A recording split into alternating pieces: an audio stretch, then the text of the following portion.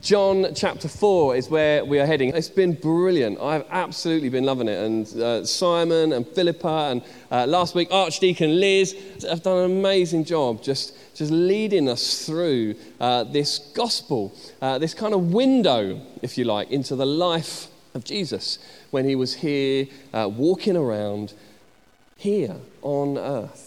And I love it right at the start. I don't know if you remember, Simon kind of introduced the idea of this book to us and actually talked about all the different gospel accounts. And he said that actually if you were going to liken John to a movie, it would be The Notebook. You know, it's kind of like, it's got that romance to it. It's this amazing story of relationships. You know, it's not just an account of stuff that happened. You know, it's not a documentary film. It's like a romance story.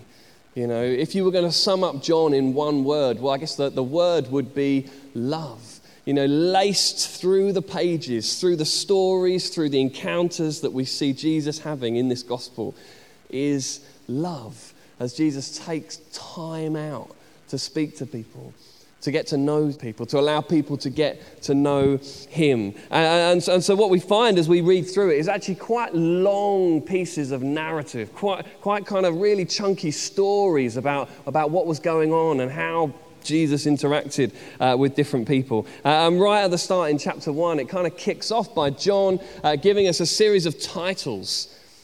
And he basically tells us straight up that this fully human Jesus from Nazareth is the messianic king. He's the expected king of the Jews. He's the teacher of Israel. He's the Son of God, and he is going to die for the sins of the world. So John just gets that right out there, right at the start. And of course, then this is a pretty big claim to kick off with. You know, it's kind of like Alpha week 1, really, when it's just like, who is Jesus? And John says, this is who Jesus is. And then what happens after that is really kind of the first half of the book of John, from kind of chapters 2 through 12, really a series of specially kind of hand-picked stories, you know, encounters that John pulls together to really support this claim that he makes about who Jesus is right at the start of this book. And all of these stories follow the same basic pattern. So what we're going to see in all of them is that Jesus performs a sign, or he makes some kind of claim, some kind of sort of controversial claim, and he then generally just gets misunderstood. And then at the end of the encounter, all the people involved have to make a choice about who Jesus is. This is the basic pattern that tracks through all of these stories in the first half of John. And Jesus' early ministry began in the region of Judea, kind of in the southern part of the nation of Israel. Yeah, Israel was a divided nation. It was known as Israel in the north and Judea in the south. And Jesus began kind of around Judea, and the more he spoke and the more people he met with, the more followers, the more disciples he seemed to pick up. And actually a lot of interest gathered around Jesus at this early point in his ministry. And what's interesting is that could have been seen to have all sorts of political overtones at that time. And Jesus wasn't into that. You know, Jesus wasn't trying to create some kind of political coup. He wasn't trying to kind of shake the nation by pulling people together. He wasn't trying to establish loads of followers. And so as soon as this began to happen, he moves on. Yeah, just as a little aside, I think this is fascinating, particularly for us in our culture today. Jesus was not trying to get loads of followers. You know, I think that can be really challenging for us. We have this culture today that's rigged around, you know, let me present something and I want you to like me. I want you to follow me. I want you to engage with what I'm doing. I want to build a number of people that are looking at who I am and what I'm doing. And this is not what we see happening in the life of Jesus. People begin to follow him here in Judea, and so he leaves and he heads north. And this is where we pick up the story today. I'm going to read it to you. It's a really big, long chunk. Chapter 4, we're going to go from verse 4 all the way through to verse 42. So I'm going to put on my best narrative voice for you. You're welcome to follow along. It starts on page 1007 in the church Bibles, but you might just want to close your eyes, picture the scene. Now, Jesus had to go through Samaria.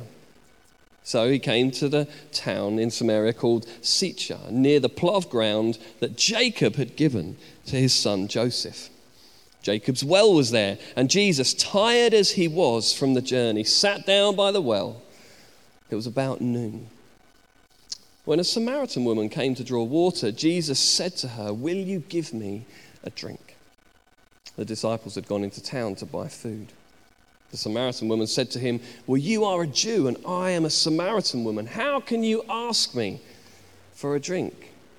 For Jews do not associate with Samaritans.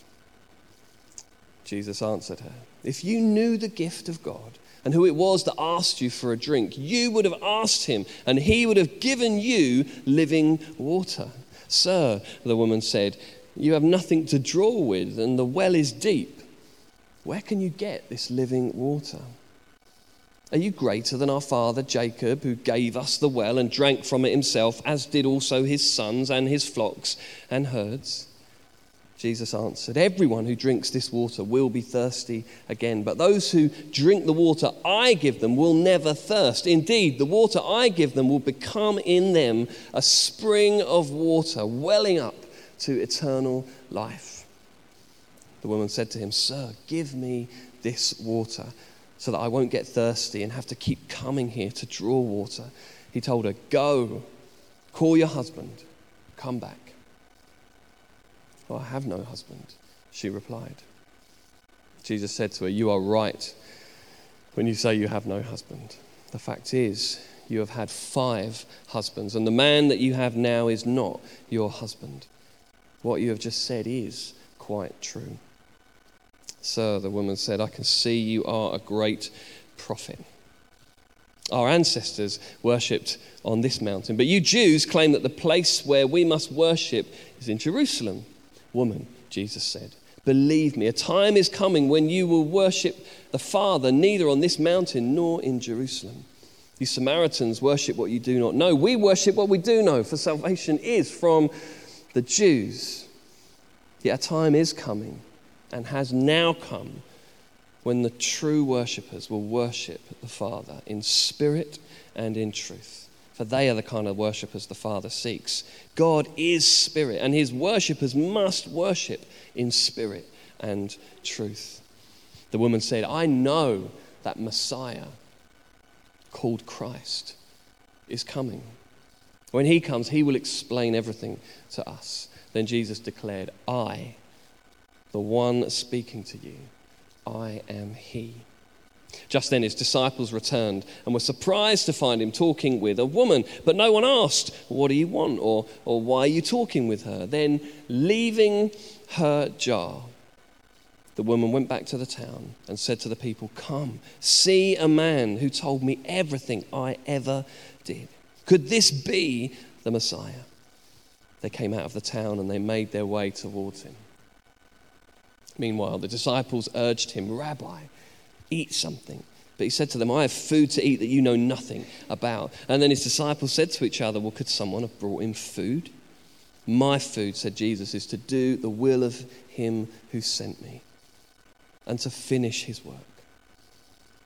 Don't you have a saying?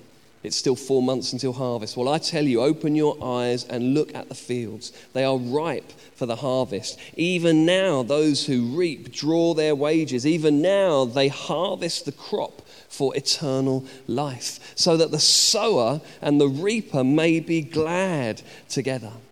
Thus, the saying, one sows and another reaps, is true. I sent you to reap what you have not worked for. Others have done the hard work, and you have reaped the benefit of their labor." Many of the Samaritans from that town believed in him because of the woman's testimony. "He told me everything I've ever done." So when the Samaritans came to him, they urged him to stay with them, and he stayed 2 days. And because of his words, many more became believers. They said to the woman, "We no longer believe just because of what you said. Now we have heard for ourselves, and we know that this man really is the Saviour of the world. Now, why don't you pray with me?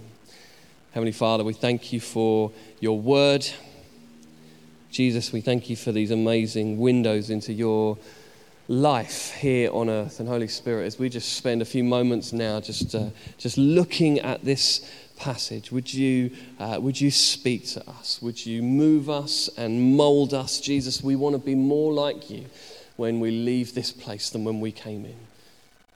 Thank you that you are a God that wants us to know you. Amen. Amen. Amen. Hey, let me give you the title for my talk. You know, if you don't remember anything else, if you just write one thing down, I've called this message today, Jesus wants to meet you. Brackets, even though he knows you.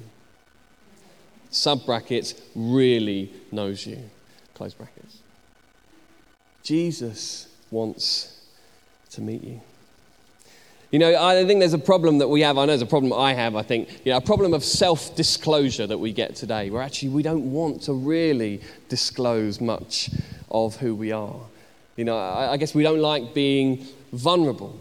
I remember when one of the first job interviews I ever went for. In fact, I was going for a job as an administrator of a Christian charity. I was kind of just out of school. It was one of the first things that I'd done, and I was going for a job as an administrator. And I remember I sat in this interview, and of course, you know, one of the interview questions was, "Hey, you know, so Phil, tell us about your weaknesses."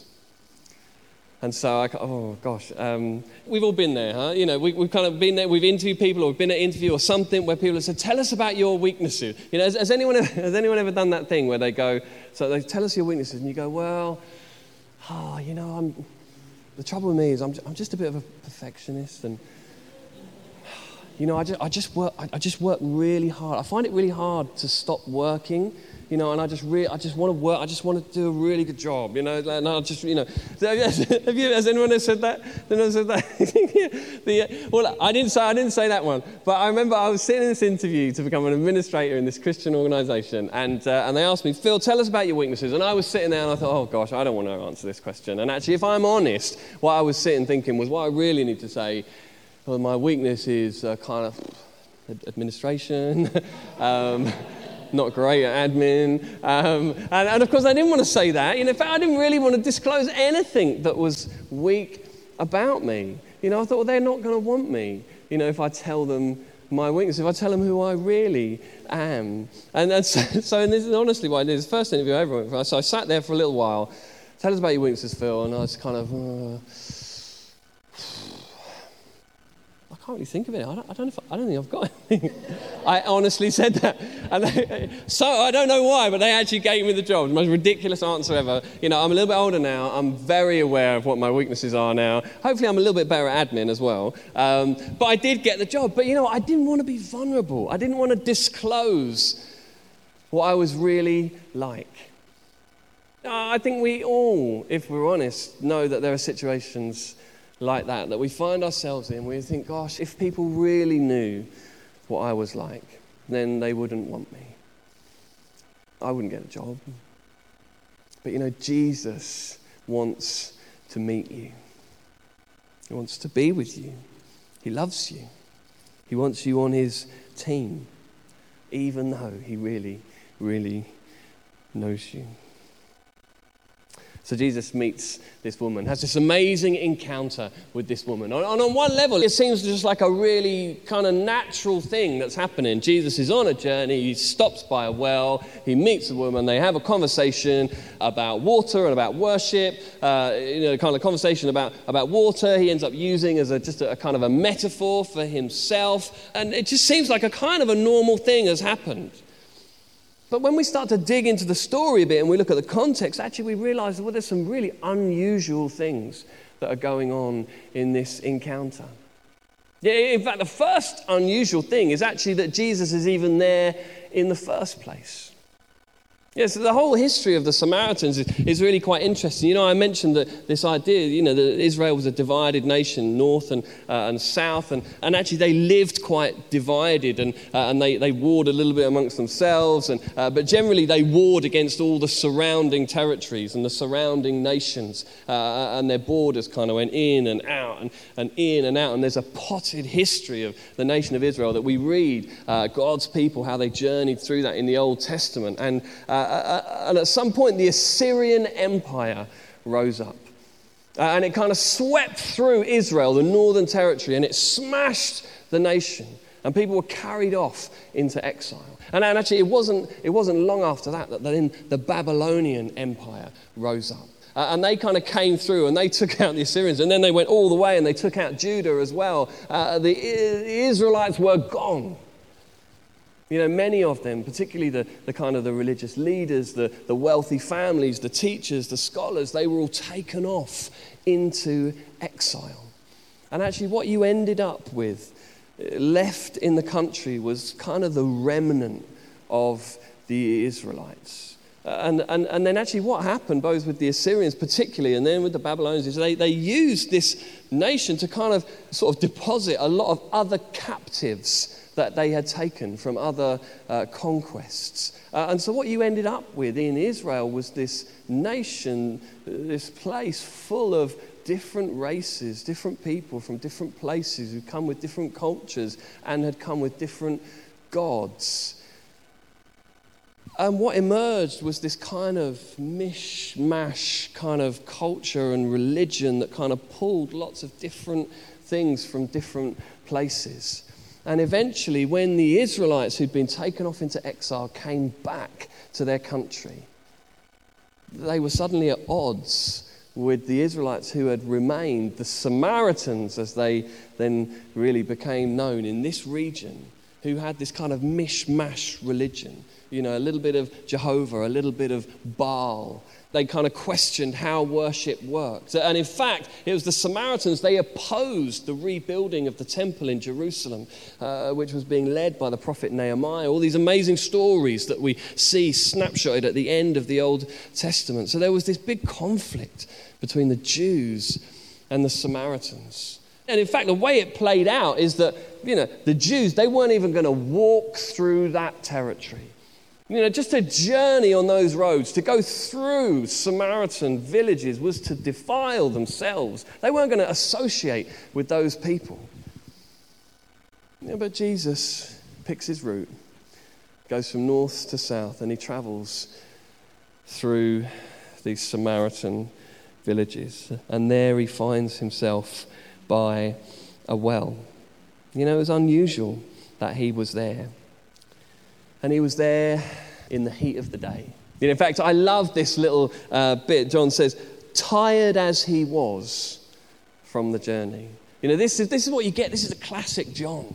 You know, you get these snapshots into how it really felt. Jesus, in the heat of the day, he'd been journeying on these dusty roads. Tired as he was, he sat down at the well, and along comes this Samaritan woman. You know, another little aside. You know, isn't it amazing how Jesus is open to interruption? You know, in fact, all the best stories that we see, all the amazing encounters that Jesus had, they often begin with an interruption. You know, when Jesus feeds the 5,000, he's gone up a mountain. He's so tired. He just retreats. He wants to be on his own, maybe speak to some of his disciples. He wants to pray.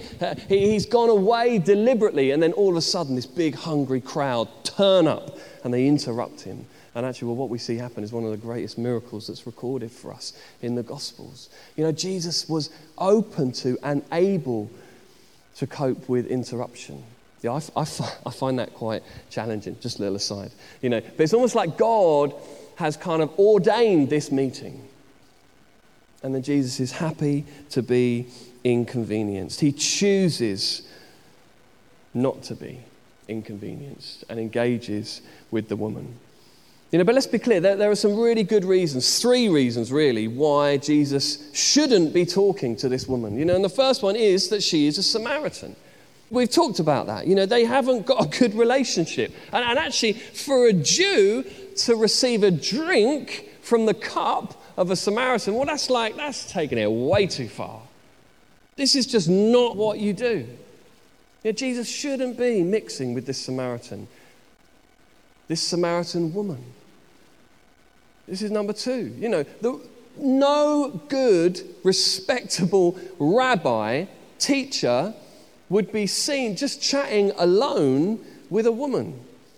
That just would not have been done in that culture either. There was a great separation in the way that men and women lived, and you certainly wouldn't have just been chatting together around a well. No respectable rabbi would have done that.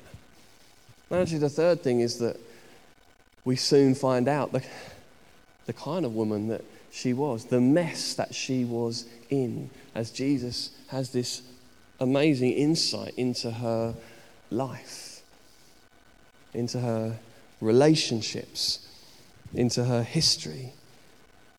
It was the 6th hour. It was about noon. The reality is that this woman was probably at the well at that time because she didn't want to bump into anyone else. The way it would have worked in those days is the women would have been up early and they would have gone to the well together as a community, as a group of women in the cool part of the morning to draw their water together for the day. It's likely that this woman is there on her own in the heat of the day because she doesn't want to be seen by anyone else. Maybe she's been shunned by the rest of the community. We certainly know she's had a difficult past. So let's be clear, there is no way that Jesus should have been talking to her. But we see that Jesus really wanted to meet with her. And then, and this is amazing, Jesus meets with her and he entrusts her with this incredible revelation of who he is. Jesus says that he is here to bring living water that can become a source of eternal life. And actually, we know that in John, this whole kind of metaphor around water is about a new quality of life that's being given by Jesus, one that's kind of infused with God's eternal love, one that can be grasped now and can go all the way into the future. This is an incredible revelation that Jesus is giving to this woman. Not only does he meet her, but he entrusts her with some amazing truth about who he is. Don't you love it when someone takes you into their confidence? When someone tells you something which they didn't need to, which perhaps makes them a bit vulnerable. It's amazing, isn't it? I went out for lunch this week with a friend of mine, in fact, another vicar in another church and around in East London, and he was just telling me about some of the really exciting things that they're doing, and actually some plans which are a little bit confidential at the moment, but really exciting plans. And he was just telling me about these things, and I remember sitting there thinking, I'm really glad that you've told me that. I feel really great that you've trusted me to be vulnerable with me and tell me these really exciting things that are going on in your life and in the life of the church that you're serving. I felt great. Isn't it amazing when someone trusts us with who they are? That's what's going on here for this woman. Jesus says, whoever drinks the water I give will never thirst. It will become a spring of water welling up to eternal life. So what happens? Well, she doesn't get it. She completely misunderstands him. We see this conversation kind of go forward. Jesus gives her this incredible revelation and she completely misses the point. She completely doesn't get it. In fact, her response to Jesus is, well, the well is deep and you don't have a bucket. She completely misses it. And actually she gets bogged down by the practicalities of how Jesus might be able to do the thing that he's just been talking about. I wonder how many times we hear the promises of God and when we just allow practicalities to blind us to those promises. How many times does God give us a promise and we just end up sitting there going, all right then God, how on earth are you going to do that one, huh? How are you going to make that happen? And suddenly we become anxious and we become so concerned about how on earth is God going to do the things that he's promised to do, rather than just receiving the blessing, receiving the promise that God has given us. But this woman completely misses the point. So what happens next? Well, Jesus gives her more. She misses it the first time. He gives her more. They kind of then get into this amazing conversation around worship. And in fact, one of the things that I love about this encounter is kind of seeing the attitude of the woman play out. And actually, when you read it and you read some of the language and the questions that she gives to Jesus, it's like she's a bit sarcastic, she's a bit defensive, she's kind of throwing things back at him. I don't know if it's just out of defensiveness of not getting it. She suddenly quizzes him, a little bit randomly, it seems, about worship. Well, hey, we Samaritans, we say we're going to worship on this mountain. You Jews, you say you're going to worship in Jerusalem. Who's right? Come on. Let's throw you a hard theological question. But I love the way that Jesus takes this and uses it just to reveal more about himself to this woman. This is one of my favorite passages. And one of my favorite bits in this passage is what Jesus says next to the woman as he says, the worshippers that God seeks are worshippers who worship in spirit and in truth. God is spirit, and we need to worship in spirit and in truth. And I love this, because I think what it does is it reveals to us something incredible about the nature of God. There's two amazing words being used here, spirit and truth. In the Greek, we read them as pneuma, spirit, and aletheia, truth. Spirit and truth, pneuma and aletheia. And they're kind of like polar opposites. They're complete opposites. On one hand, you've got this spirit, this pneuma, which is the same word for kind of like for sort of breath, and it's spirit, and it's like, it's intangible, it's kind of out there. You can't grab a hold of it. It's spirit, it's mystery. And on the other side, you have aletheia. It's truth. It's solid. It's tangible. It's understandable. It's what I know. It's the solid ground on which I stand. We see this amazing revelation of the character of God, a God who is spirit. And we're to worship in not just spirit, but in spirit and truth. There's so much of God that we don't understand, so much that we can't grasp, so much that is mystery. But God doesn't just leave us in that place. He also offers us truth. He entrusts us with revelation of who he is so that he can be the solid ground on which we stand. He can be our confidence, not because we're just making it up as we go along, but because we know, because he's revealed to us something that is tangible. And this is the life of faith that we kind of journey between spirit and truth, between pneuma and aletheia. And Jesus is just on fire here, just like revealing this stuff, this amazing revelation to this woman who he encounters and he entrusts. What an amazing privilege that we have a God who trusts us with who he is. The next thing that we see happen is it's almost like God employs her to go and be his witness. This woman who on paper shouldn't have got the job. She puts down her water jar. She goes back to her town and she says, come and see. And revival breaks out. Yeah, let's not skip over that too quickly. There's another little detail. I love the fact that John says she put down her jar. I wonder sometimes for all of us if there are things that we are holding, things that we are carrying, things that we feel that we have to do, practicalities that we have to serve. And I wonder sometimes if we just need to lay some things down in order to go and reveal to people the things that God has revealed to us.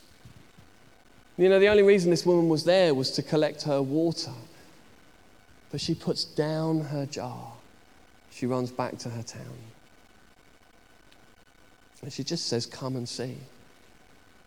She didn't know how to kind of evangelize. She didn't know how to persuade anyone. She didn't get the theology. We know that. In fact, everything that Jesus has said to her, she misunderstands. But somehow Jesus has captured her heart. And actually, the truth is, the best evangelists do not persuade anyone to come and experience some kind of knowledge or come and experience some kind of transformation because of their words. The best evangelists just come and point people to Jesus. You know, we're not trying to argue people into the faith. We're just saying, look, come and see this man who was amazing. This woman said, he told me everything I ever did. And the town come. And Jesus reveals himself to them too. He stays with them. He talks to them. And we get this amazing, amazing verse at the end, verse 42. They said to the woman at the end, we no longer believe just because of what you said now, because we've heard this for ourselves and we know that this man really is the Savior of the world. This woman's had an encounter. She's been entrusted, and then she's basically employed into the service of God, just to go and say, come and see. You know, Jesus wants to meet you. Even though he knows you, he really, really knows you. You know, Jesus meets this woman. He meets her where she is at. In the heat, in the dirt, in the wrong place at the wrong time, in her poor status, in her difference, in her sarcasm, in her misunderstanding, in her defensiveness, in her shame, in her sin. In fact, I'll read it again. Jesus wants to meet you where you are at. In the heat and in the dirt, when you're in the wrong place, at the wrong time, when you feel like you've got no status, when you just feel difference, when you're sarcastic, when you're misunderstanding, you're misunderstood, you're defensive, when you feel full of shame and guilt, when you're so conscious of your sin. Jesus fully knows you. He knows you. He still wants to meet you. He still wants to entrust you with the truth of who he is. He wants to employ you, he wants to allow you to go and reveal these truths to the people around you. You know, don't take yourself out of the game just because you've had 5 husbands and the man you're with now is a mess. Jesus wants to meet you, even though he knows you. He knows what you did last week. He knows what you thought last night. He knows those angry words that you said.